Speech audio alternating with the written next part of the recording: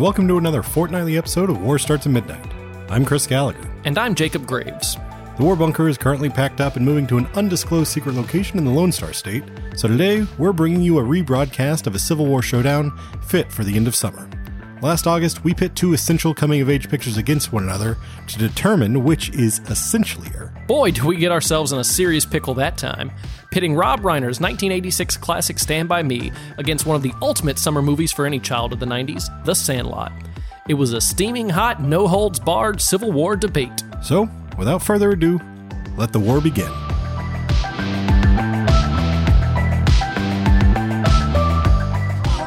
With the coolest guys in the neighborhood.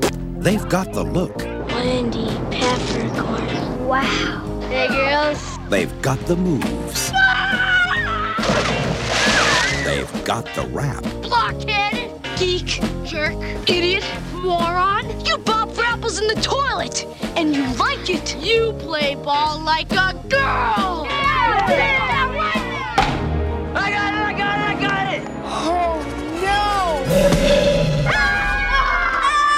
But something else has got their ball. That wasn't my ball! Dad's father gave it to him. Babe Ruth signed that ball. Babe Ruth! We gotta get that ball back. Got any bright ideas? Initiate retrieval section number 1. Power connect. Come on, homie, it's heavy. Now. Fire!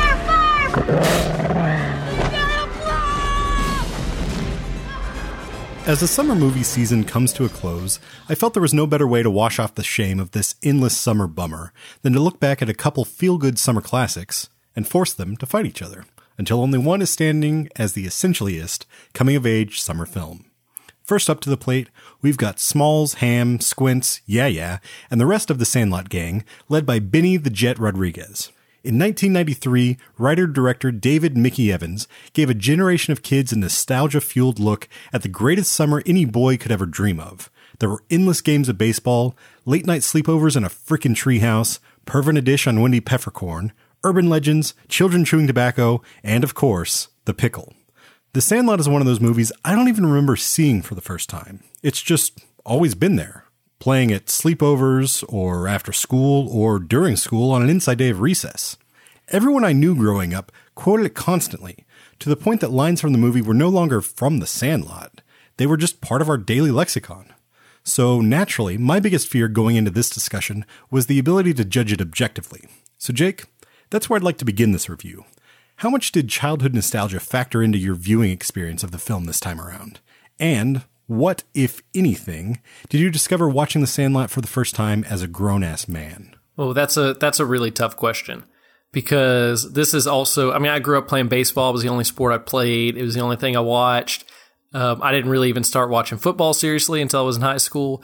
So this was like the movie for me growing up. Mm-hmm. So it's impossible to separate it from nostalgia. It is purely a nostalgia flick for me. It's and look, I really liked it. I really liked it this time. You really liked it this time around? Yeah. It's going to be a tough fight against Stand By Me, but I enjoy it. One of the things I liked about it was how it's almost unfocused in a way that really reminds me of summers as a kid, in that it didn't have a huge plot until 45 minutes into the movie when they lost the baseball. Yeah, and that's exactly sort of my observation this time around, because I'd never really been aware of it more, structurally or whatever as a kid. This time around, I was amazed at how much it just sort of feels like a lot of these sort of episodic moments. But then, it's probably at least 45 minutes to an hour before they get into the pickle. The biggest pickle any of us had ever seen. Yeah. There's very Casey Kasem. There's a lot of pickle talk in this movie. Constantly. I think if you did a word cloud of this movie, it's nicknames for Babe Ruth and pickle. That's the only thing they say in this movie. And a lot of insults at each other and at that other baseball team. A lot of really good insults. Chris, you run a podcast like a girl. Well, thank you. I'll take that as a compliment, actually. That's actually how the other kid should have responded. He's like, thank you. Yeah. Thank you. But no, so when they get to that pickle part, that's, that was my favorite part as a kid. And it was still like, I think the best part of the movie, that from the sort of first, because they're sort of iterating, the first time they try, it's sort of the super lo-fi, just the stick. And then they iterate up and up and, it's like they're developing, the plan, and they get into the, they try throwing a man, over, and then it's all ingenuity. And then so basically from that through to Benny's big run is just, it's so much fun. It is. And I was my expectation was, I remember it being this huge epic thing as a kid, and going into it, I was prepared for it to be not that. It still really, really works. Yeah. Really and works. I think it captures that sort of imagination of childhood where, because clearly kids aren't going to be able to build this giant erector set or the, the whole pulley system that drops. Is it Squints that I can't, or is it Yeah?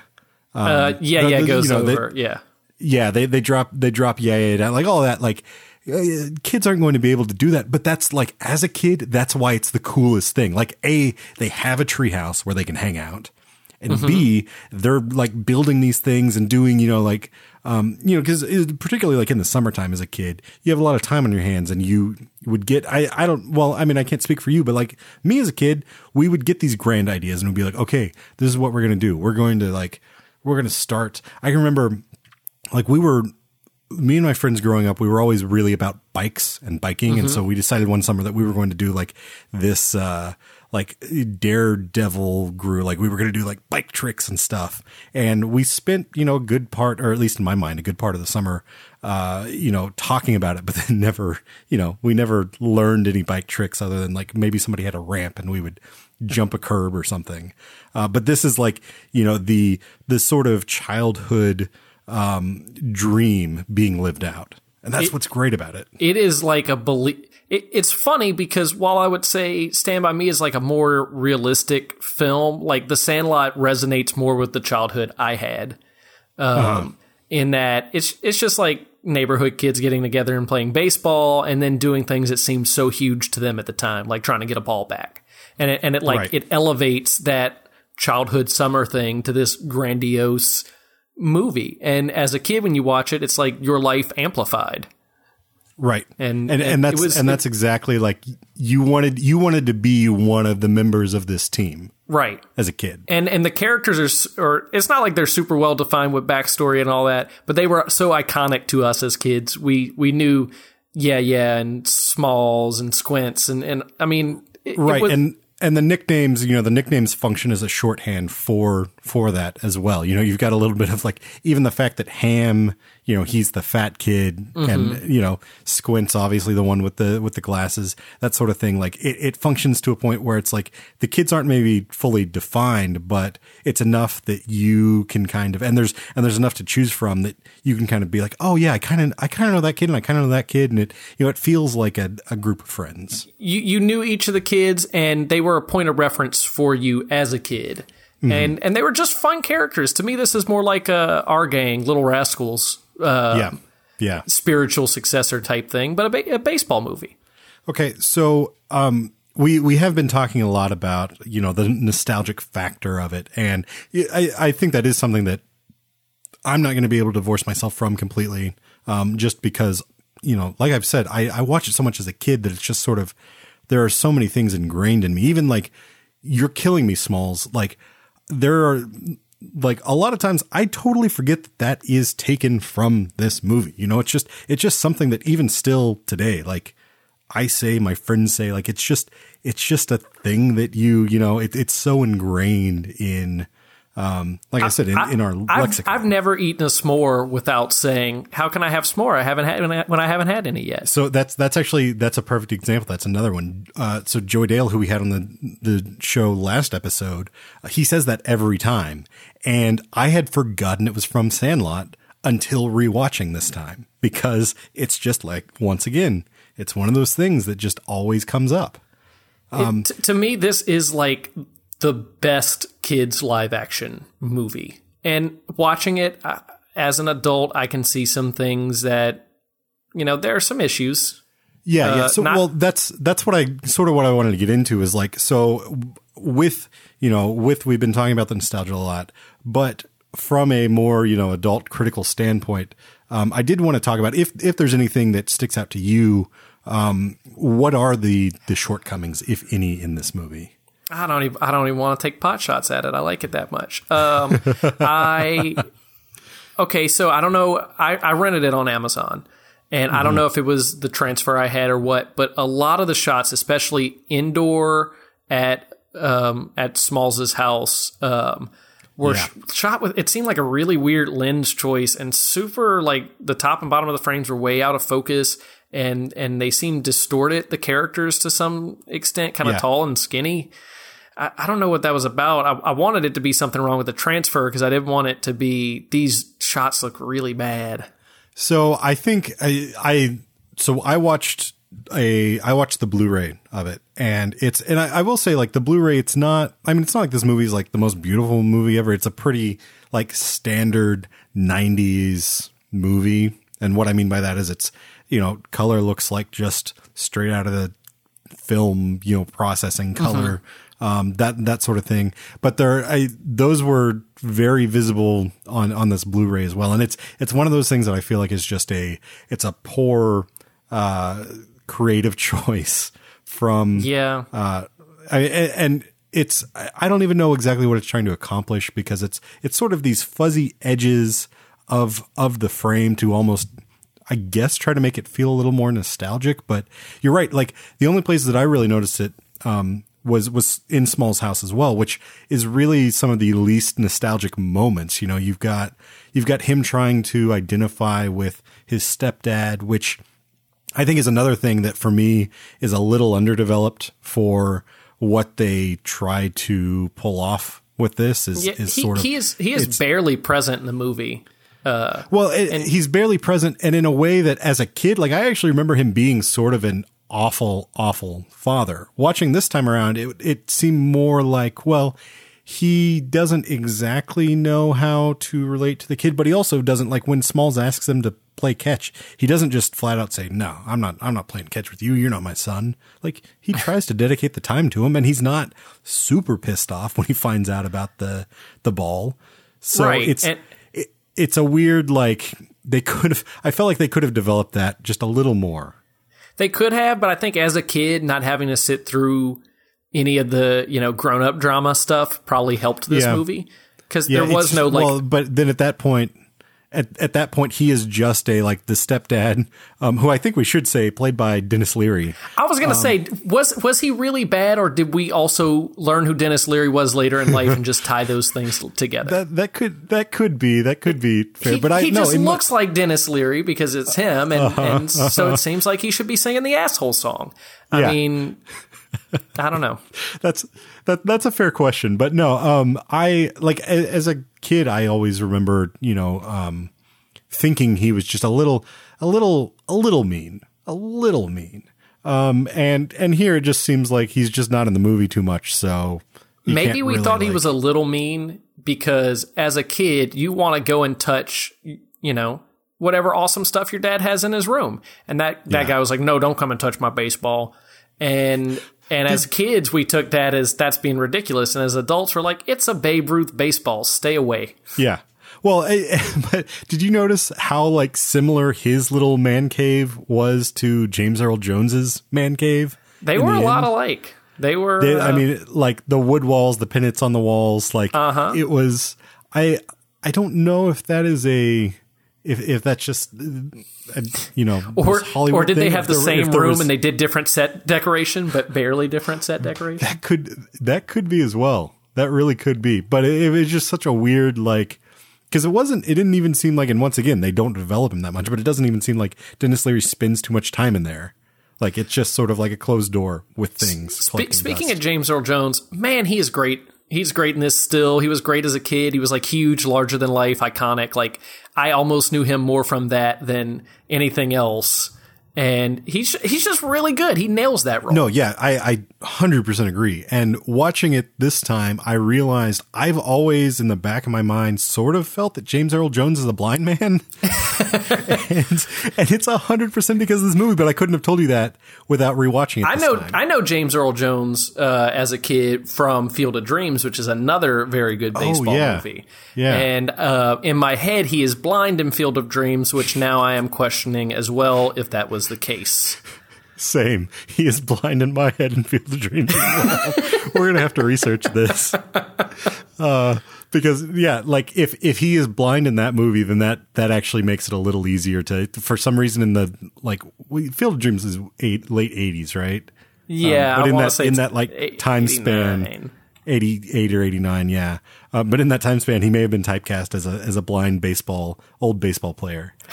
Do you have anything else that you want to get into? Anything specifically that you wanted to talk about with this, or are you? Yes, I want to say the emotional nostalgia. Like, this movie is nostalgic for us, like watching it. But at the time, I think it was made as a nostalgic movie. Nostalgia for summers as a kid. Nostalgia for I guess it was probably the 60s. I think it was 62. It said on that cake.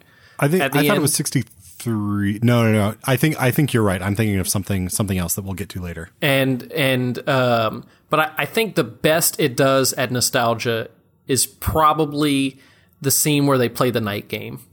That is I think where it works the best for me. And it's done in sort of a magical realism kind of thing, because there's not that many fireworks in the sky. It's special effects, all that stuff. But it is just like, to me, that scene probably works the best to achieve that nostalgic thing they're going for. And that speaks also to the whole thing of this all being sort of perpetrated from the vantage point of the kids. With the way that, and they do this actually a bit with the baseball in general, but they'll do sort of these buttery smooth overcrank shots mixed in. Like there's several times when Benny comes across the plate and tags home, where you see this. It's probably shot at 120 frames per second or something. So a lot faster than your normal 24 frames a second, and it's just sort of this buttery smoothness. And they do a lot of that in that night baseball scene, which is just like that is the perfect, like, from like a young boy's perspective, like from my perspective as a young boy, was like just a perfect piece of like, I would love to play that game. Exactly. Yeah. It's the type of game that like you want to go on forever, because I don't know if you ever played like neighborhood baseball where you just get friends together and play wiffle ball or whatever. But there was always that, like, as it got late in the evening, like 8:30 and the sun starts to go down, you're like fighting against this, the loss of light and the, like, still trying to play as you can't even see the ball coming. Yes. And so it counters that. Yeah. And it just, that really, really worked. And I feel like, that working as it should have was really good. The scene at the end where he steals home really works for me too. I didn't think it would work as an adult, and it still works for me. It really is. It is surprisingly good for what it is. It should be a forgettable kids movie, and in no way is it.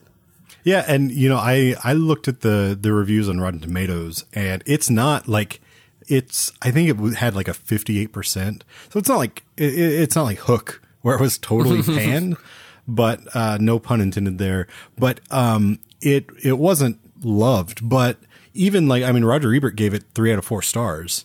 Wow. So it still had its champions. And I mean, his basic view of it is it's not doing anything that is cinematically incredible or inventive, but it's just a really good sort of piece of Americana nostalgia, executed well, executed without many flaws. It's not reaching for the stars, but it is very successful at what it sets out to do. Yeah, and the script is probably the strongest part of it. and the language that is used is really good in a way that makes it enjoyable to watch things that would be routine otherwise. I mean, it's so I like that you brought up the script. We need to move on to Stand By Me in a second, but I would like to point out that this script, which was written by the director David Mickey Evans, have you looked at his IMDb page? No, because you forbid me from doing it because you wanted to hear my reaction. Yeah, so I do want to hear your reaction to this. So, well, tell me, what do you know about David M. Evans? Nothing, but judging by this movie, if he didn't direct a Beethoven sequel, I'll eat my hat. I'll eat a small-sized hat. How do you, like, where do you, where does that come from? How do you... I don't know.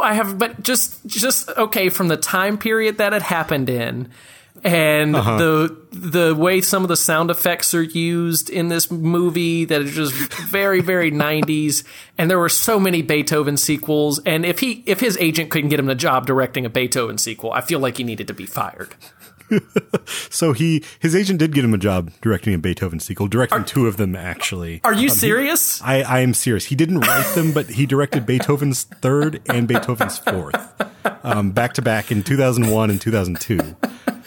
There was just no way he didn't. There was no way he didn't. Exactly. And he's done a few other, like, following the Sandlot. His next movie was Ed, that weird movie with Matt LeBlanc and a pitching chimpanzee. Yeah. Yeah. And then he wrote and directed a Sandlot sequel, which I haven't seen, don't want to see. But here's the topper for me. Here's the thing that, like, made me actually reconsider this entire film after watching it. He wrote and directed Ace Ventura: Pet Detective Jr. Junior? I don't know if you're Junior. You're not aware of this? Okay, this is like straight to video, like very kid movie where Ace Ventura, they acknowledge that Ace Ventura had sex and had a child that looked and acted exactly like him. And did they get the same actor from that movie to play the baby Mask in that? They did make a sequel. They did make a sequel to The Mask where the Mask was like a baby, right?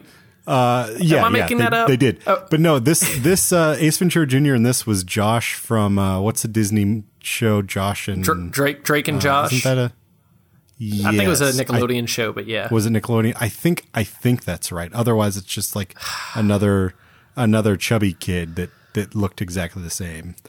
Anyway, okay, we're getting way off topic. So I'm going to say let's close the book on The Sandlot for now. We'll come back when we're doing the head-to-head. But now let's move into our review of Stand By Me. It's not the secret knock. I forget the secret knock. Let me in. Burn. Come on, you guys, open up. Oh man, you guys are not gonna believe this. This is so boss.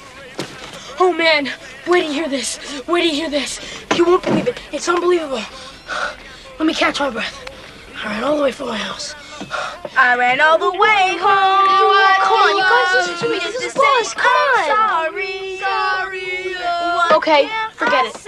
I have to tell you nothing. Hold on, you guys. Hold on. What is it, man? Okay, great. You won't believe this. Sincerely. I ran all the way home. Screw you guys. Forget it. What is it? Can you guys camp out tonight? I mean, if you tell your folks we're gonna tent out my back field? Yeah, I think so. Except my dad's kind of on a mean streak. He's been drinking a lot lately. You got you, man. Sincerely, you won't believe this. Can you, Gordy? Yeah, probably. So what are you pissing and moaning about, Verno? I knock. What? You liar, you ain't got no pad hand. You didn't deal yourself no pad hand. Make your draw, shit heap. You guys wanna go see a dead body? So Stand By Me is sort of the yin to The Sandlot's yang. Both share a similar structure and many complementary themes, but Stand By Me, based on Stephen King's novella The Body, is a boyhood summer adventure that hones in on the vulnerability of childhood and explores the loss of innocence. If The Sandlot presents the world through the diffused eyes of a kid, Stand By Me looks back on childhood from the clear-eyed, road-tested vantage point of an adult. As I've said, The Sandlot's the type of movie you see everywhere and all the time as a kid, while Stand By Me is the kind of film you catch for the first time at the behest of your best friend's older brother. So, Jake, we've discussed The Sandlot and the sacred pedestal of nostalgia many of our generation place it on. So, in your opinion, does Stand By Me even stand a chance in this battle? And also, what the hell is Goofy? Well, this is one of the good questions that movie. What is Goofy? No. So I think Stand By Me definitely stands a chance in this. I have seen it before once or twice, and it's another one that was on TV a lot growing up for me. I know my dad really liked it. Stand By Me is so good that I've spent 10 years convinced it was one of the better Steven Spielberg films. like watching it this time when it came up and it was like Rob Reiner, I was like, oh yeah, Rob Reiner does make really good movies. Yeah. Like, he's super underrated, especially his stuff around that time. Well, and it does fall right in line with especially what you were getting from Spielberg in the 80s with, because these kids, and there's fewer kids here than you have in the Sandlot. So you're actually able to like kind of hone in on them as characters a little more, but they are all so good. Will Wheaton, Jerry O'Connell, River Phoenix, who am I leaving out? Corey Feldman. They're all fantastic and they're all well-rounded. I mean, I think part of this comes from the fact that, these are well-written characters to begin with, coming from a Stephen King novella. But Reiner directs them in a way that is very Spielbergian. It feels very natural. He gets great performances out of all of them. Jerry O'Connell in particular is sincerely, he's really good, Chris. Sincerely, he's great. Exactly. He really does have a sincerity to him the whole time, and he's, I mentioned with the kids in the Sandlot, they all seem like relatable, characters that you knew in some fashion. I think the kids here even more so, and probably because they're fleshed out more, but like everyone had a kid in their gang. I think at times I was the kid in the group who was sort of that Jerry O'Connell character. Vern, I think is his name, where, he's just like, he's sort of the happy-go-lucky, just like he's happy to be there and have fun. And, the kids, sort of riff on him a bit, like when they don't let him in the treehouse, because he doesn't know the knock, but it's not, they're not bullying him. They're still his friends. They still got his back. Right. And I love how his character's like, I think we should stick to the tracks, guys. Oh, we should. I told you we should have stuck. It's just, he's a really real character. Also, all four of these kids are such good actors that there's not a single child actor in the Sandlot who can stand, who can hold a jockstrap up to any of these guys. I mean, Ham was really good. I'd probably point to him as the best actor from the Sandlot.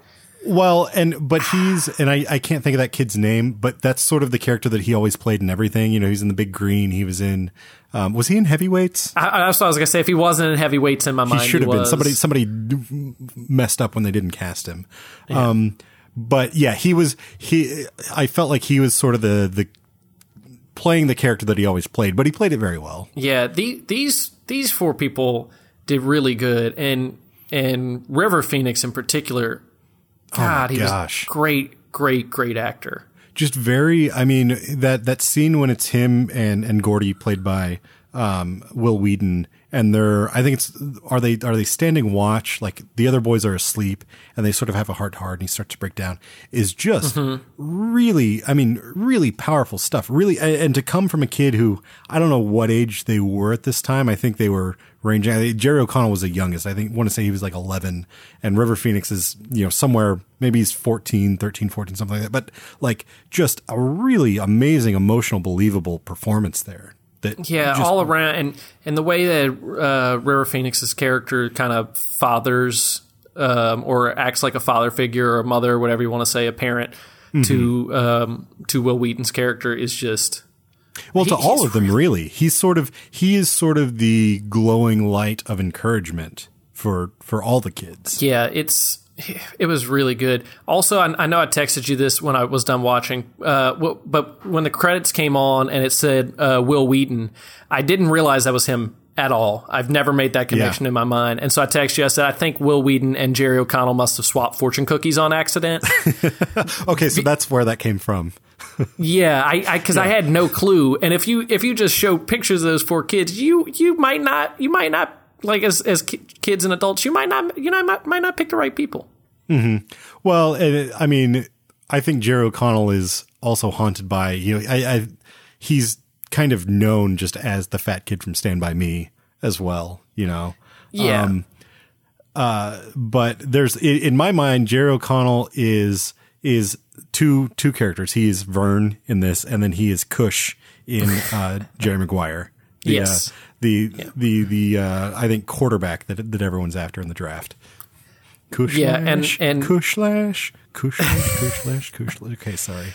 And I know Will Wheaton was on Star Trek, but there seems to be no like in between pictures of Will Wheaton as a child and Will Wheaton as an adult in my head. Right. Like he just goes right into full Will Wheaton. Will Wheaton, in my mind, is younger than, I mean, because this movie came out the year I was born. So he's, you know, quite a bit older than we are. And in my mind, he's younger than that. Like, it's amazing that he was fully developing into adolescence. Yeah. I would have guessed he was 35, maybe. Yeah. That's exactly where I would probably place him. You know, like older than us, but not terribly older. I was trying to figure out if these kids were all supposed to be in the same grade in the movie. I guess it doesn't matter. They just know each other. Mm-hmm. But well, no, I think they are, because they mentioned that they are going, I think, to junior high the following. That's right. That's another thing. I love the structure of the story. This is the end of the summer. You know, it is, they make it back on Labor Day. And they're going to go off to high school or junior high. And one of the big conflicts with Gordy, played by Will Wheaton, is that he's afraid that he's never going to see these kids again, because he's going to go, or maybe, no, I think it's Chris is afraid that they're never going to see him again, because Gordy's going to go off to, you know, the specialized class, and they're all going to be stuck in shop or some sort of vocational classes, and they're going to split there. And that's another thing that I like is there's not, even though Chris is the River Phoenix's character, is sort of the leader of the group, he still has his own vulnerabilities. They all sort of work together as their own team in a way to to build each other up, and to like, I mean, I don't know. I love that final line on that old ass computer. That's, what is it that Dreyfus types out? I don't think anybody has. I don't think I've ever had friends like I had when I was 12 years old, and then it Jesus, says, but does anyone? Yeah, man, and it's that's so powerful. Yeah, it's really good, and it's so like sad and sobering when he tells the story about, you know, going into the fast food place or wherever he was during the robbery. And all. Chris getting shot. Yeah.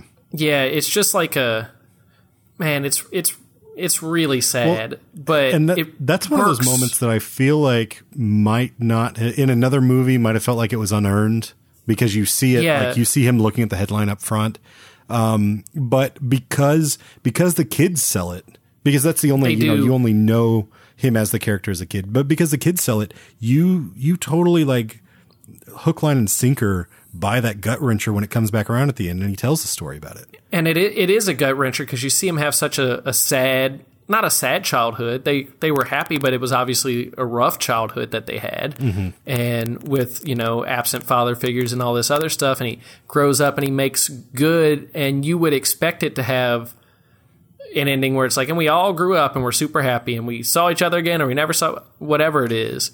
But yeah, it doesn't have that like squeaky clean, and you know, Sandlot doesn't either. I think we should applaud it for that. Like, Sandlot could easily be like, oh yeah, and then we stayed in touch, but no, it's sort of, we all went our separate ways, but we still remember. You know, we still remember it. And there is like a tragedy to the way, you know, he says basically him and Chris stayed together as friends, and then, you know, in adulthood drifted off. But then Vern, and I forget what is Corey Feldman's name in this. I don't remember. You know, they sort of part ways and become faces they just see in the hall. Corey Feldman, we haven't talked about him really at all. He's really good in this, and it might be a sense of, he's sort of like Ham, where I'm not sure how much he's playing a character outside of his own personality, but there's a lot of, you know, vulnerability and damaged goods here that he pulls and off. The way he says, "My dad stormed the beaches at Normandy." You can tell with that and everything and, else well, he gets revealed about his dad, that's what he kind of holds on to. How good is that reveal as well? Because initially he's just, he seems like the type of kid who, adolescent kid obsessed with, like military stuff. And that was another thing that me and my friends would do, in the summer. We'd go play military.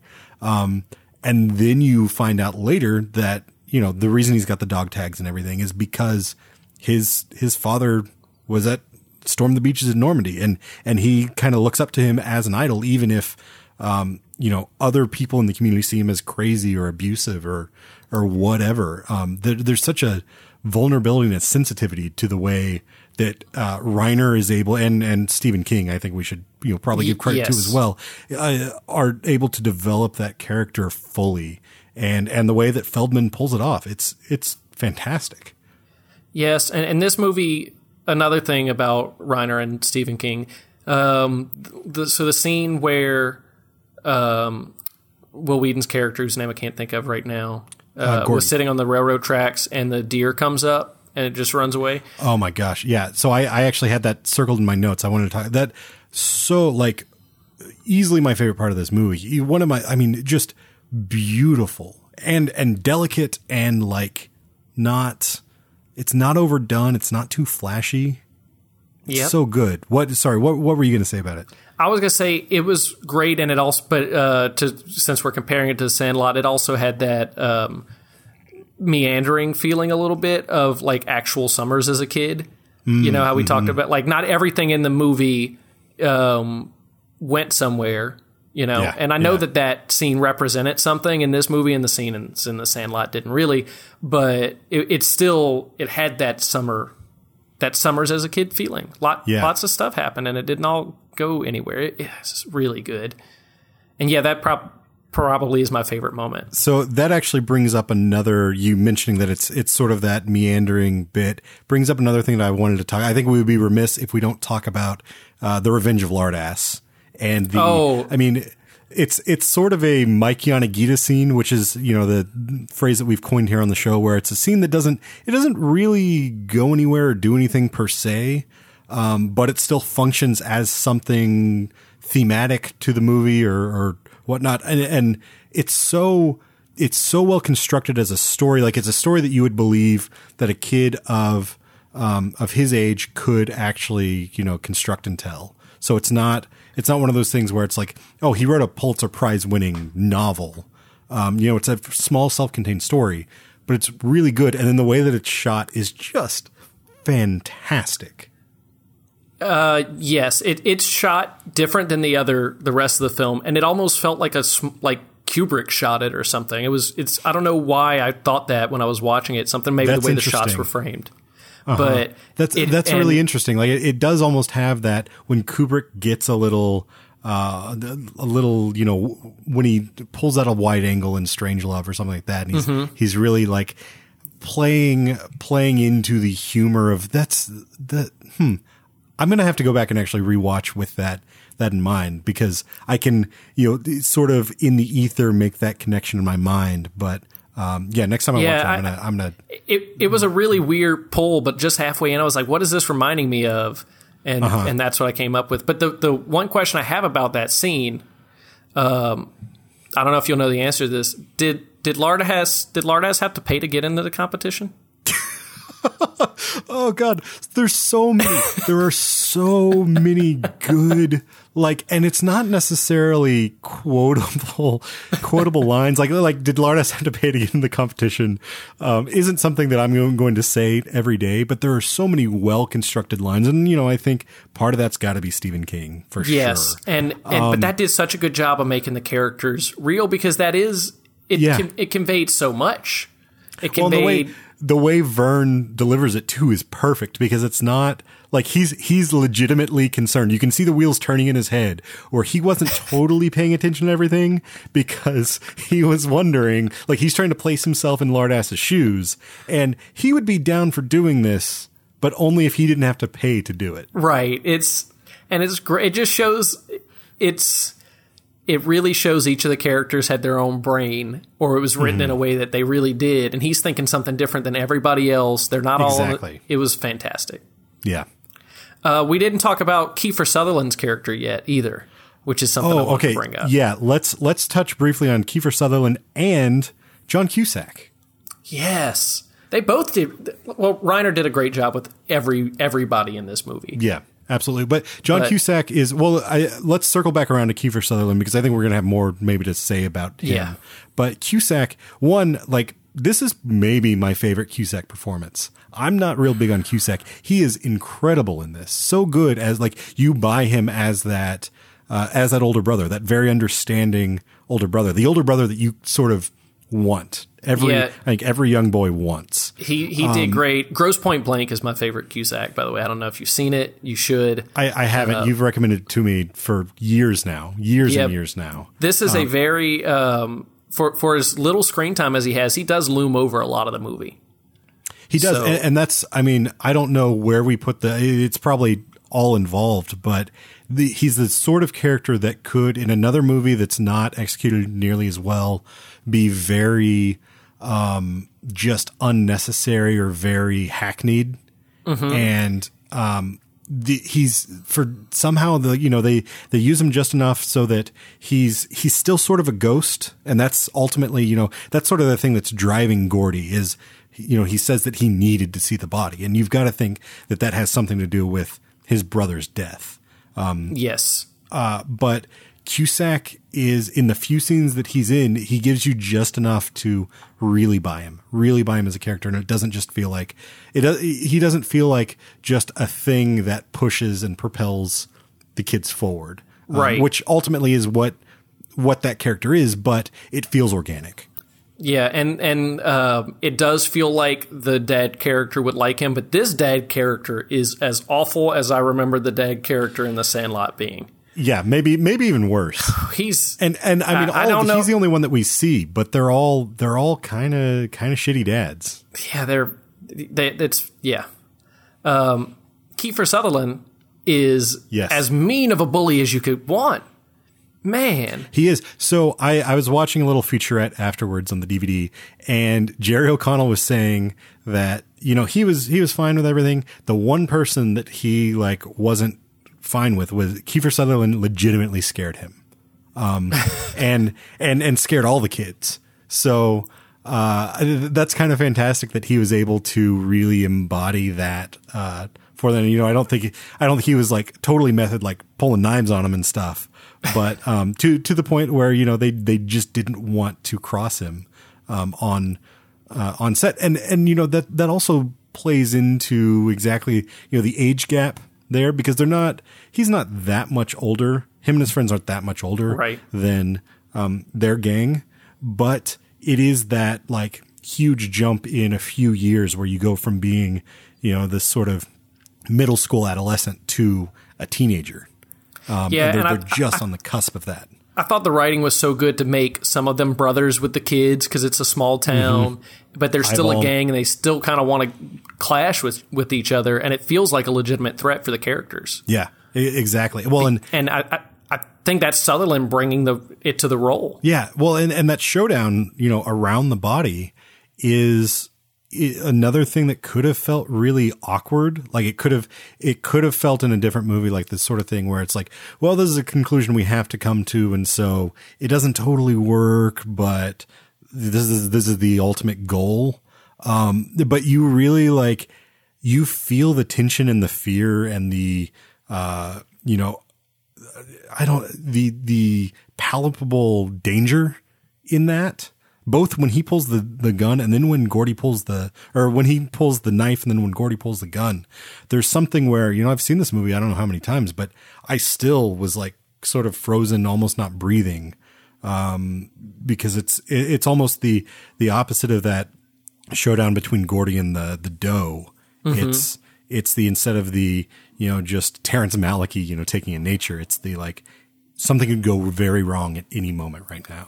I knew how it ended. I remember it from watching it. I knew that he didn't shoot him, and I still kind of thought he was going to shoot him. Yeah. I was did I misremember this? Because it felt really real.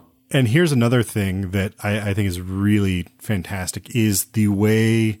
So apparently Chris is the kid in the novella who pulls the gun, but Reiner changed it to Gordy because it kind of follows that arc of having his brother's baseball cap stolen by Sutherland's character early on in the movie. And that's one of those things that thank God he doesn't like try to give you a flashback or something to remind you of that.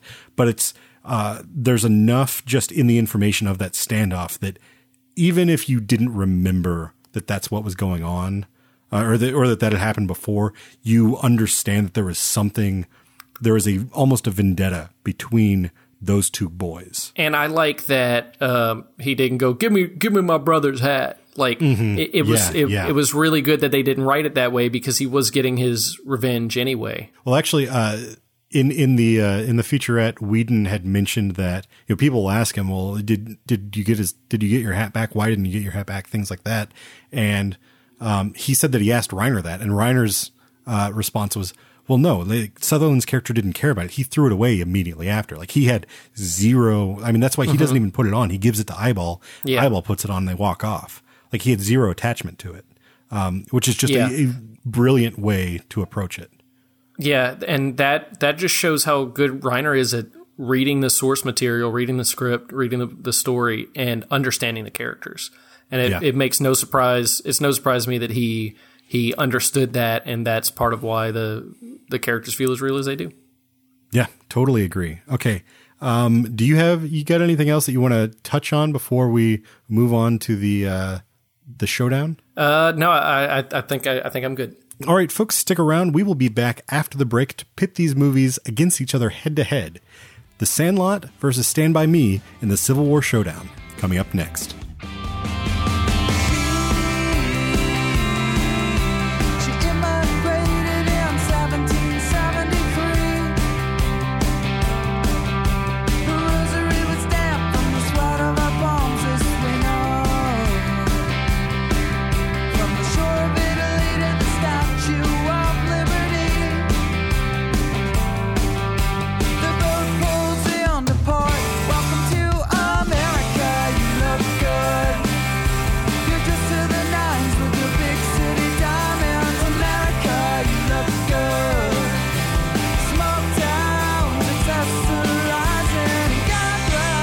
America as a goddamn relation, because America, you look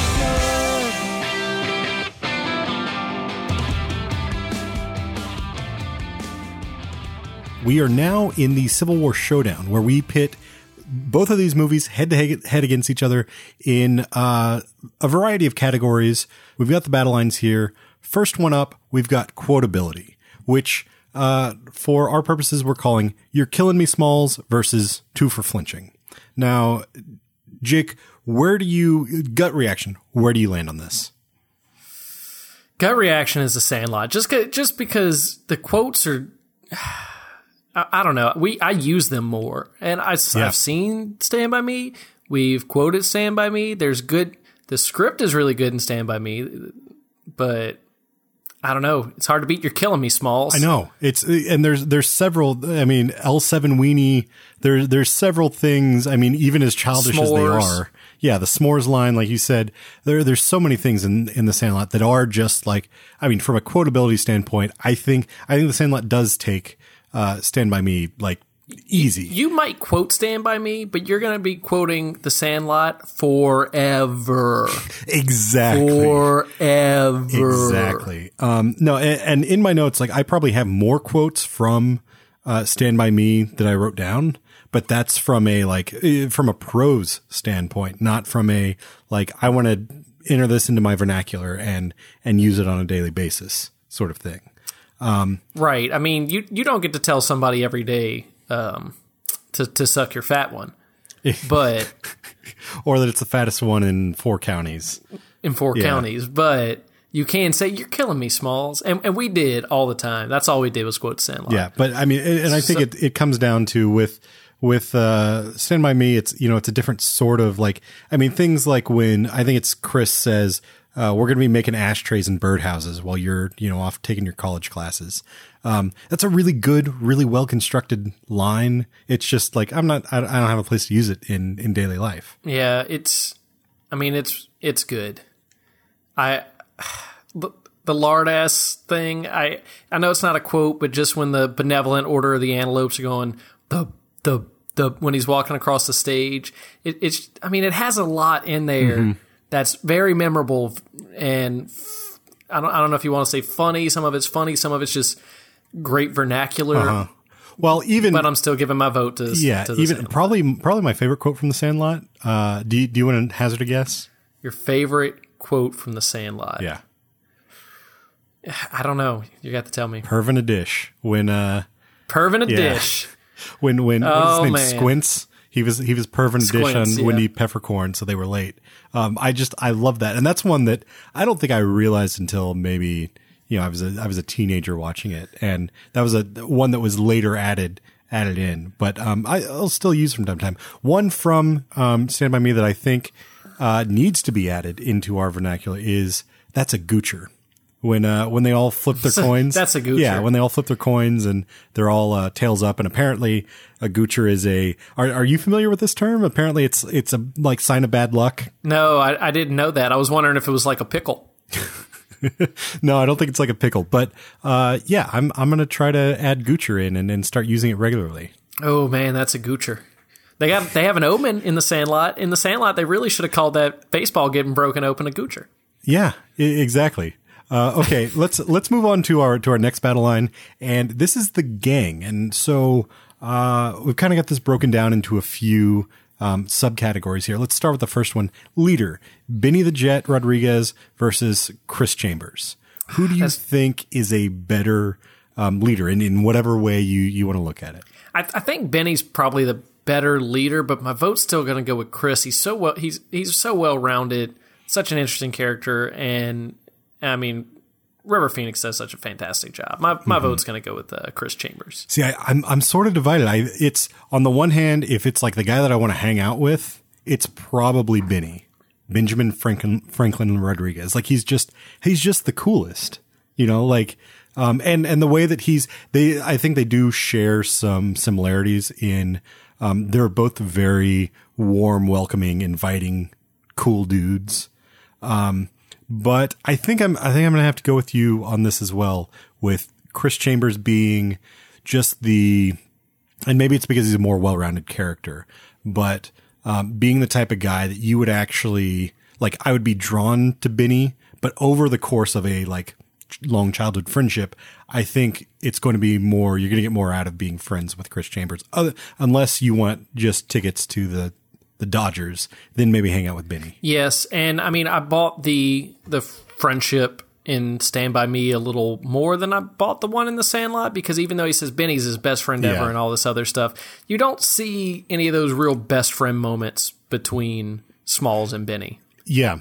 Well, and that's another thing is there's, they spend this entire summer together in the Sandlot, but they spend this entire summer together connected by the Sandlot. Whereas at least between Gordy and Chris, you can really sense that friendship has a history from before where we are and continues past the story. Mm-hmm. So great.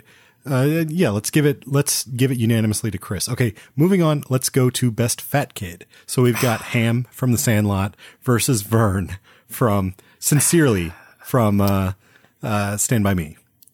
Where do you go? Look, I grew up and the fat kid in movies was Ham. I mean, he was in, we talked about it, he's in all the movies.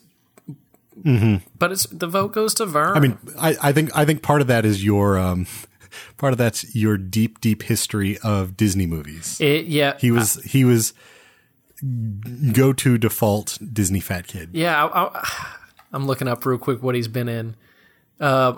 Did he have a career after he hit puberty? I mean, I don't think so, but I didn't do a deep dive on his stuff, so it's hard for me to say that with any absolute certainty.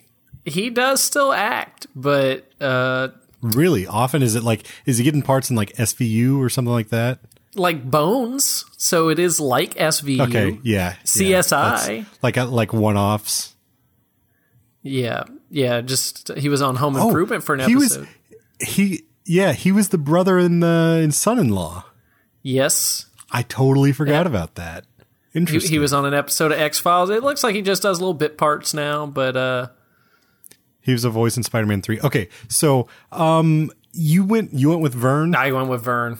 I'm not even as torn as you are. I definitely got to go Vern. Like as good as Ham is, and I love when he's sitting there behind the plate just talking trash. Mm-hmm. So good. But Vern's lines sincerely are like just line for line some of my favorite moments of the movie. I mean, it's and a lot of it is that the timing that Jerry O'Connell has as he delivers them. It's that sincerity. It's the like there is I think there's something to, we talked about the kid that plays Ham, Patrick Renna, is that his name? Yes. He's sort of just playing like it feels like that is his personality. And while it is good, it's just, it can only go so far. Whereas like with Jerry O'Connell here, I'm not sure if that's exactly him. I imagine he probably is a bit of a soft-hearted kid, or was a bit of a soft-hearted kid, but you get something beyond that just really feels like, and maybe it's the development of the characters, but that really feels, earned and well constructed. You see the gears, like I said, running in the back of his head. So yeah, gotta go Vern. Vern is one of maybe the best child characters ever in any movie. It's hard to vote against him. Mm-hmm. Okay, so let's move on to the bespectacled weirdo. So we've got Squints versus Corey Feldman, whose name I still cannot recall. It's Teddy Duchamp. Teddy Duchamp. Yes. Yeah. I think I'm leaning Sandlot on this one. I like Squints. I like Squints a lot. Squints is pretty well, and yeah, so I'm undecided. I want to go Squints. I really want to go Squints. Can I say a tie? Is that against the rules? Tie's okay. That's definitely against the rules. Is it okay? I guess. Okay. Because it's not for the whole category. It's for this. It's for a sub thing. I think we're still going to have a winner. Yeah, I'm going to have to go tie on this because I really, really like Feldman. Really like Feldman. But Squints has probably the best lines and the best moments of the Sandlot, forever. That whole, when he's telling the story about the origin of the beast and then his, pursuit of Wendy Peppercorn is admirable. He has a lot of great looks. Yeah, I got to give him a tie. Yeah. Okay, let's move on to the final subcategory here in the gang, the narrator. And really, I mean, let's look at the kids. I guess the protagonist is probably a better way to put this, but the character who is ultimately narrating the film. Where do you go? Do you go, do we get to include the performance for the grown-ups reading? I you know what I say, let's do it and let's see if that weighs in either way. It does, because I think Dreyfuss does such a good job. He does well, and honestly, I know it is. I've forgotten his name already. The director of The Sandlot, who is David M. Evans, who is narrating it. Which there's something admirable about that, but he does have a bit of a very stock sort of voiceover voice as well. It's not quite Daniel Stern who did The Wonder Years, right? Yes. It's not quite as great and iconic as that. It's good. It works. He says pickle very well, very often. He says it too much. He probably pickle does say it too many times. Like he sets it up and then sets it up again and then sets it up again and then sets it up again. Yeah, there was just a lot of in the narration. This is the biggest thing, the best thing, the most crazy thing that. Yeah, well, and even like he keeps saying we're going to get to the biggest pickle I've ever been in my entire life, and then they spend another 20 minutes, and then he says it again, and they spend another 20 minutes.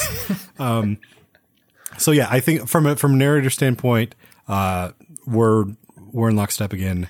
Definitely Dreyfuss. Dreyfuss just brings, and he's a guy that sometimes I really love and sometimes he gets on my nerves, but he's perfect for this. Okay, so what about Will Wheaton as Gordy?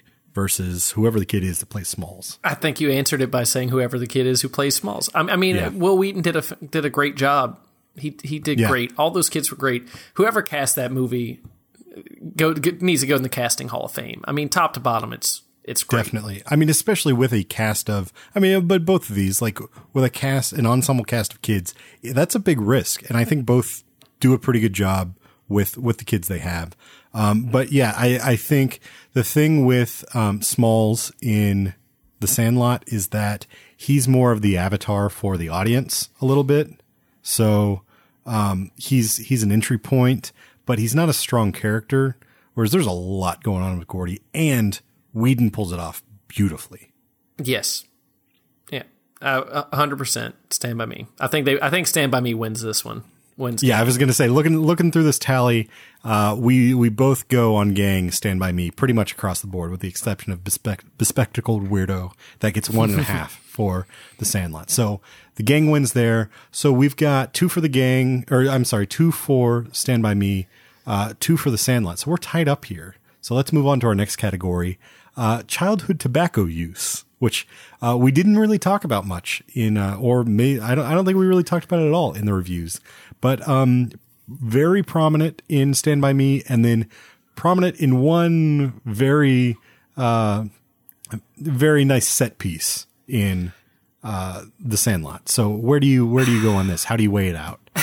So I like that, how realistic it seems for the kids to be trying to smoke and all that stuff in The Sandlot. They don't even draw attention to it. It's just what they do. It's not even done in like a judgmental way or trying to teach kids nothing.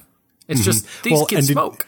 Did you notice that? So the younger kids smoke, the older kids are always smoking and always drinking. Yeah, in the car and everything. Yeah, they've always got that Rainier beer with them, especially in the car when they're playing mailbox baseball or when they're driving out to find the body. Which is just like and that feels very Stephen King. It's these more, grown up kids sort of a thing. But then when you do your beer recommendation later, are you going to pick something that pairs well with playing chicken with a log truck? Sobriety pairs very well with playing sobriety. Playing with a log truck. That's War Starts at Midnight does not endorse. No. Certainly not.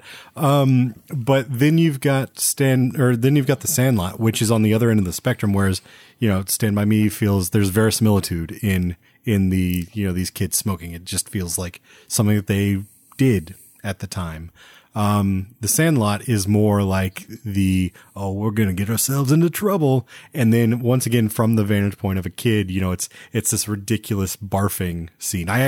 One thing that I considered that the category for this, the battle lines was actually best barfs. But I think Lard Ass would win that hands down. Yeah. Well, maybe it's all years of listening to Doug Loves Movies, but I was watching The Sandlot and I was like, not for emetophobes. And then I watched Stand By Me. I was like, not for emetophobes. Man, some serious puking scenes in these movies. I'm going with The Sandlot. Mm-hmm. I'm gonna have to go with. I'm with you again. I gotta go with The Sandlot too, because it's just the way that it's. And part of it's the. I don't think this would even be a category without The Sandlot. Right. It's a great set piece, and it's really good. It's hilarious. Yeah, the Big Chief chewing tobacco. The fact that we didn't really touch on this, the kid who brings the Big Chief chewing tobacco. I love that in the end, they say he got really into the 60s and was never seen again. And then I texted you as I was watching it, and it was actually as that scene came up. I think that character, they never saw him again, but he actually became like a domestic terrorist. Something seemed off about his character. That's like sure.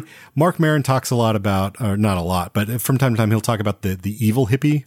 If he got really into the 60s, he became an evil hippie who was like slipping people like fake LSD or laced LSD or something like that.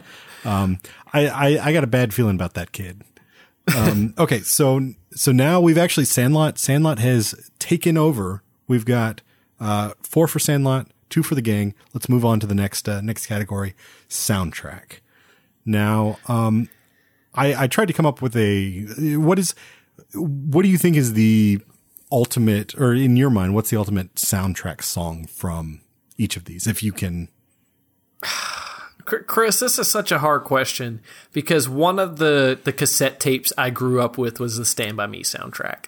Oh, really? I can skip to the end and tell you it's getting my vote because top to bottom, it is great. And every single time one of the songs came on, I only remember it from listening to it on that tape as a kid. And it's great. It's perfect. Now, there are some good songs. There are some fine songs in the Sandlot.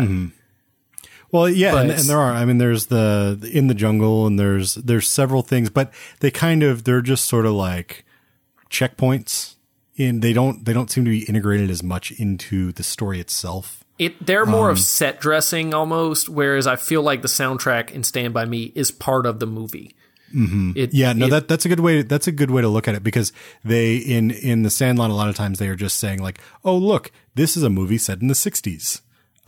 Whereas in Stand By Me, it feels like there's a really great moment when it goes from the older kids giving each other like razor blade tattoos, which just looks terrible. When guys getting cobra chopped into his arm, and then a cobra, and they're listening to the radio, and I think on the radio they're talking about the missing boy. And then there's this great, and longtime listeners of the show will know that I am a huge sucker for sort of a play with diegetic and non-diegetic sound. And so it goes from that to, now on to our next song. And then it cuts to the Younger Boys in the Woods, and Lollipop is playing. And they are, it's essentially become non-diegetic sound, but they're singing along to the song. And I think it's Vern and Feldman's character, and they're singing along to the song and popping their mouths. And it's great. You never have that much interaction. You never have that much that really feels like it's a part of the Sandlot. Yeah, because I don't think they had like a transistor radio or anything out there with them. So it was more like they felt like they were listening to the song. So we got to hear the song. What's the song that they were constantly singing? It was a theme song. The Paladin theme song. Have gun will travel. Raise the card of a man. Yeah. It was just like that was the way that they were entertaining themselves. Yeah. So yeah, I'm with you again. And one other thing, something that I really appreciated about this was, so the score of this, along with the soundtrack, the score, you have these sort of mellow, scored moments that are ostensibly like a scored version of Stand By Me, the song. But they're very unintrusive, and then you don't get the song until the credits. And I think that's a pretty classy way to go about doing it. And the song hits really, really well. It feels earned. It feels earned at that point. And just the last shot of the movie out that window while you're still trying to process what Dreyfuss just wrote on the screen while the song plays, it just hits it's a combo punch that's really good. Well, I will say I was trying to process what he wrote on the screen, and then how much his house must be worth to have those custom doors in there. I think he's doing pretty well for himself. One other thing before we move on that I would like to mention, I'm going to put this in a link in the show notes, but they made a music video for Stand By Me with what's his name, Benny King. Benny King. With him in the 80s, so like many decades later, with him and River Phoenix and Will Wheaton. And it's a really weird thing. I don't know exactly why it exists. And they also made it like they had to have made it to tie in with, he's singing Stand By Me or singing along to Stand By Me. And River Phoenix is playing a guitar at one point. But they're like, it's that thing where the kids have, they're growing so quickly that they don't even look like the kids from the movie anymore. And it's very odd. I'll just go watch it. It'll be in the show notes. I don't even know how to describe it. It's like 3 minutes of your time. It's worth it. It's worth it. Chris made me watch it, and it's worth it. Okay. So let's recap real quick. We've got, let's see. Are we tied up? Yeah, we're tied up at 4-4 right now. So this is either going to be maybe the tiebreaker, maybe the thing that that ties it up even further. This is a lot closer than I expected. It is, and I'm very, very happy with that. But our final battle line is The Tallest Tale. Now, this is going to be Squint's story of the origin of the beast, which, is where we get forever and such, and Gordy's story of Lardass's revenge. And so, I think forever is probably the iconic line, the most iconic line of the Sandlot. But then, I think people who haven't even seen Stand By Me, things they know is that Fat Jerry O'Connell is in it, and there's a scene with a guy with a pie eating contest. So this is going to be tough. Where do you land? Well, Lardass's revenge, it needed a better ending. It just ended. It really needed. Well played. Really needed a better ending. What happened after? What happened with Lardass? I think it's Lardass's revenge. It's gotta be.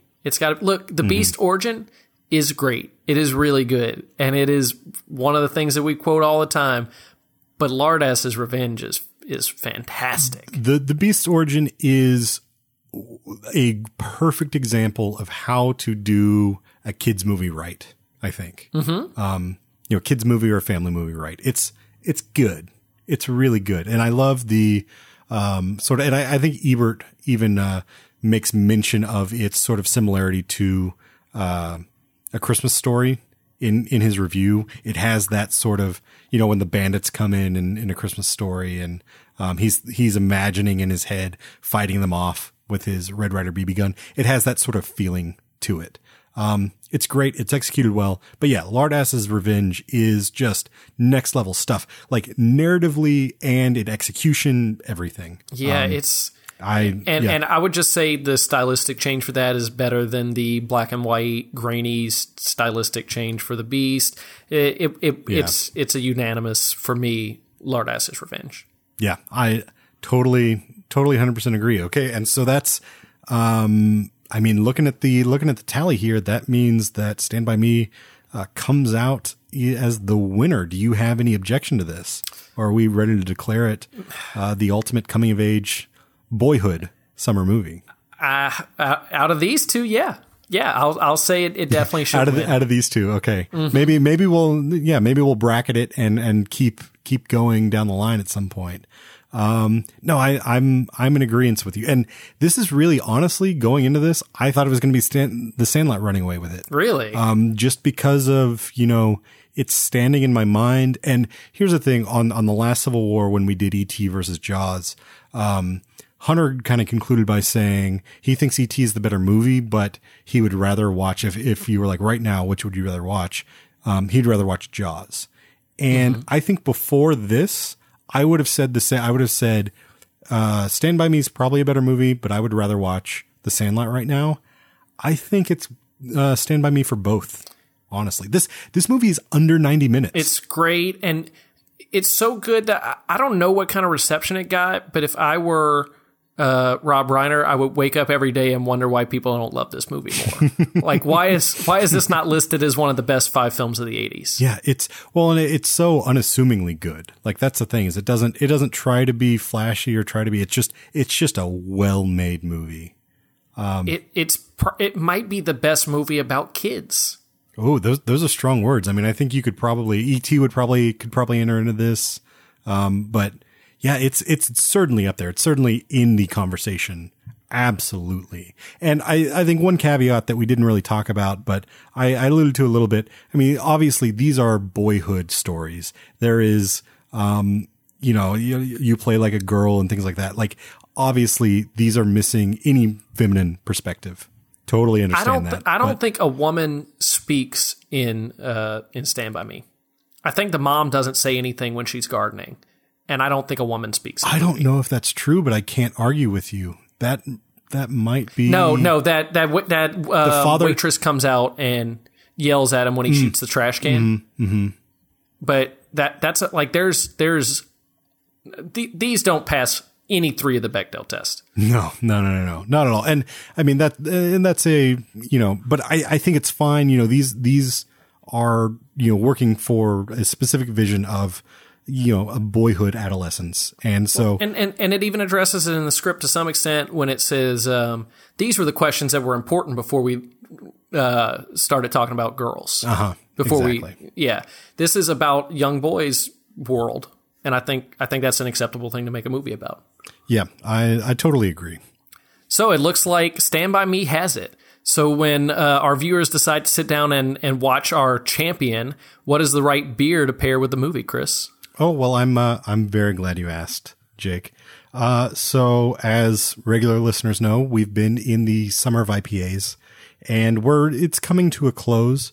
But I've got a beer here that I think, if you are an IPA fan, is going to be a real nice way to close out the summer of IPAs. If you're not an IPA fan, this is probably not the beer that you should start with, because it'll scare you away, I think. But this is so I've actually got one here in my hand. I'm going to go ahead and open it for you.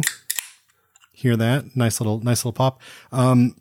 So this beer is Puff from 6 Point Brewery.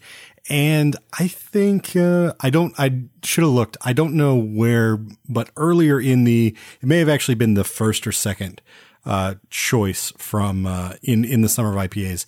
I had, recommended the High Res, which is a triple IPA from 6 Point Brewery. This Puff is sort of a cousin to that, I guess. The High Res is, the triple version of the double IPA from 6 Point called Resin. And Puff is resin that is unfiltered and then dry hopped. So this is clocking in at 108 IBU. So once again, on that scale of bitterness, way up there. Those dry hops that I mentioned, they give it a nice, like, citrusy, fruity flavor to it. So a nice floral bouquet. And it is it'll knock you on your ass. Like, it's strong and hoppy and bitter, but it is so good. And I don't think there's anything. I actually, when I was watching Stand By Me last night, had a puff and was sort of hoping that Stand By Me would win, because I think this works, pairing with the kids constantly smoking and having cigarettes and smoking their Winstons after dinner. So yeah, next time you watch Stand By Me, enjoy a puff from 6 Point Brewery in Brooklyn. All right. So The Sandlot and Stand By Me are currently available to rent on iTunes, Google Play, and Amazon. And now that the dust has settled and the debate is over, we want to hear from you. Tell us what we got right and what we got wrong at hello@warstartsatmidnight.com.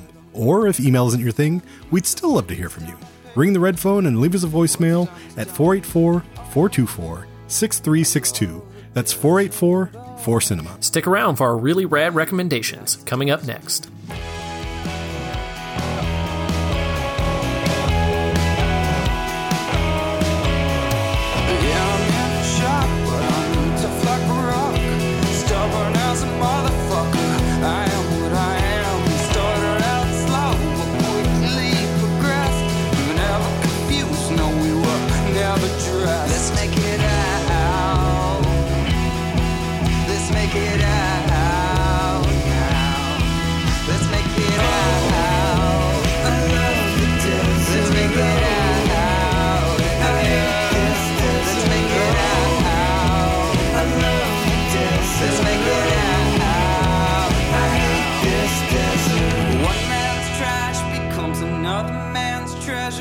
Just for the night, trash is trash forever.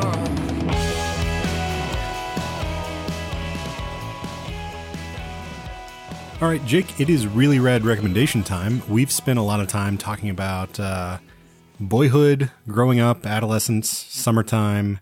Do you have anything to recommend that falls into any of these categories? Yeah, I'm going to recommend Joe Dirt. No, I'm kidding. My recommendation for this...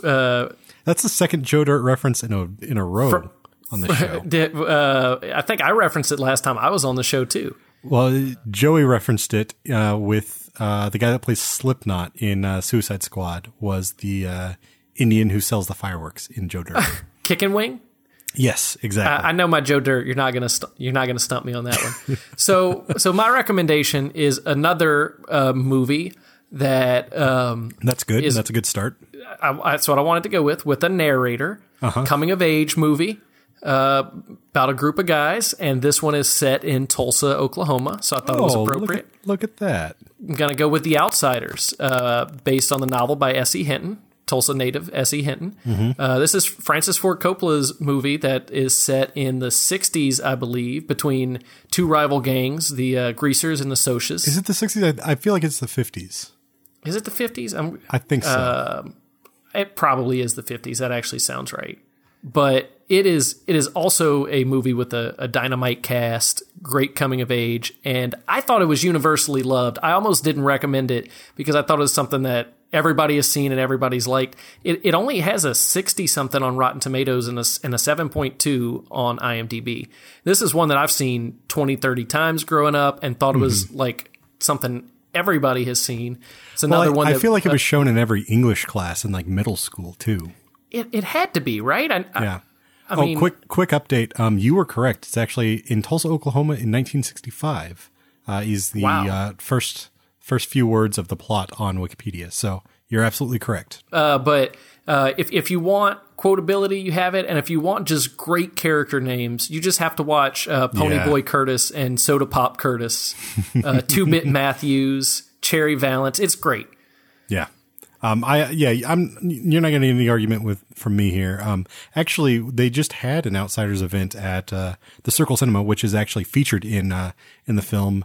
Maybe it was probably like 2 or 3 weeks ago now.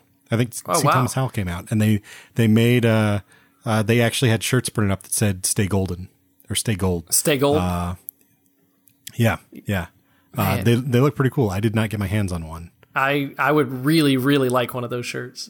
It is one of my favorite books and favorite movies. And after living in Tulsa, it is really neat to watch and go, oh yeah, I know that. Oh, that's the drive-in where I saw Dangerous Men. That's the drive-in where we saw Dangerous Men, and then it burned down, and then they built it back up. Yes. I think that's exactly the order of events went. Yeah, well, okay, that's a great recommendation. And I'm not sure mine's going to be able to compete with The Outsiders, but I'm going to try. I'm going to take the Hunter approach and go the more esoteric, lesser known film here. My recommendation this week is Barry Levinson's 1999 film, set in Baltimore in the mid-50s. It's called Liberty Heights. I feel like this movie hasn't been I feel like this is a criminally underseen film. It stars Adrian Brody and Ben Foster. Ben Foster being our narrator here. It's sort of another coming of age film, set in the nuclear age, about these kids growing up in Baltimore. I mean, if you've seen anything by Barry Levinson, like Diner, it's sort of got that feel to it a little bit, a sort of like spiritual sequel to Diner. And, it's about this kid, who's in this kind of Jewish family in Baltimore in the middle of the 50s as things are sort of changing and in flux. And it's about a lot of, it's about Jewish identity. It's about, growing into adulthood and, growing out of adolescence and that sort of thing. A beautiful, wonderfully made, it's a little film, which might be why, when I looked it up in Rotten Tomatoes, when I looked it up on Letterboxd, I think there were only like 300 and some odd people who had logged it, which kind of blows my mind. And there's a ton of people in this film as well. They're more like kind of that guys that you'll recognize, but Joe Mantegna's in this. Look up the cast, and there's going to be a whole bunch of faces like, oh yeah, the guy that played the elf in the Santa Claus, or things like that. Can I ask you, is it possible for you to ever talk about Joe Mantegna without thinking of The Waterboy, where he says, I didn't say Joe Montana, I said Joe Mantegna. It is, because I was not aware of that line. I know a few lines from The Waterboy, but I am apparently is that in your like Joe Dirt Waterboy double feature repertoire? Yeah, if you haven't, my recommendations this week are Joe Dirt and The Waterboy, because I have only seen movies that have shown on Comedy Central. Okay, but Liberty Heights, criminally underseen. Anthony Anderson's also in this movie. Orlando Jones, a lot of great, just sort of like, oh yeah, I like that person. Beautifully shot by Christopher Doyle, who is Juan Kar-wai's go-to DP. And it's seek it out. I mean, it's available to rent on all the normal places, Google Play, iTunes, etc. And in the credits, there is a credit to the Halloween stripper. So there's that to look forward to too. I was actually surprised you didn't recommend George Washington. Sonia, put down, quit touching that doo-doo, girl. Well, George Washington, for those who don't know, David Gordon Green was probably most known for his like stoner comedies at this point, Pineapple Express, etc., The Sitter, Your Highness. He started out doing these very small, intimate little movies about, being, growing up in the South, and George Washington definitely worth a watch. That's a good ulterior recommendation, Jake. I'm glad you brought that up. Yeah, it spiritually feels a little like Stand By Me, and it's available on Criterion Collection as well. Yeah, look for George Washington as well. That's a really good recommendation. And that's going to be a wrap for another episode of War Starts at Midnight. Find us online at warstartsatmidnight.com for show notes and more, or say hello on Twitter, Facebook, and Instagram at WSAMPod. If you enjoy the show, rate and subscribe in iTunes or wherever you get the podcast. It'll help us grow the Midnight Warrior clan, and it'll make you feel awesome. On the other hand, if you're the trolling type who's just hate listening through these credits, go ahead and tell us everything we got wrong at hello@warstartsatmidnight.com. Or, if you're a narcissist, you can leave us a voicemail and see if we play it. Ring that bright red telephone at 484-424-6362. And shout out to Ruben's Accomplice for the tunes on this week's show. Find out more at rubensaccomplice.com. Join us in another fortnight for a brand new episode of The Carpenter Shop, our spin-off podcast dedicated to John Carpenter. We'll be discussing the master of horror's quirky student film turned debut feature, Dark Star. You can catch it streaming now on Fandor and Shudder. Thanks for listening, folks. Chopper, sick balls.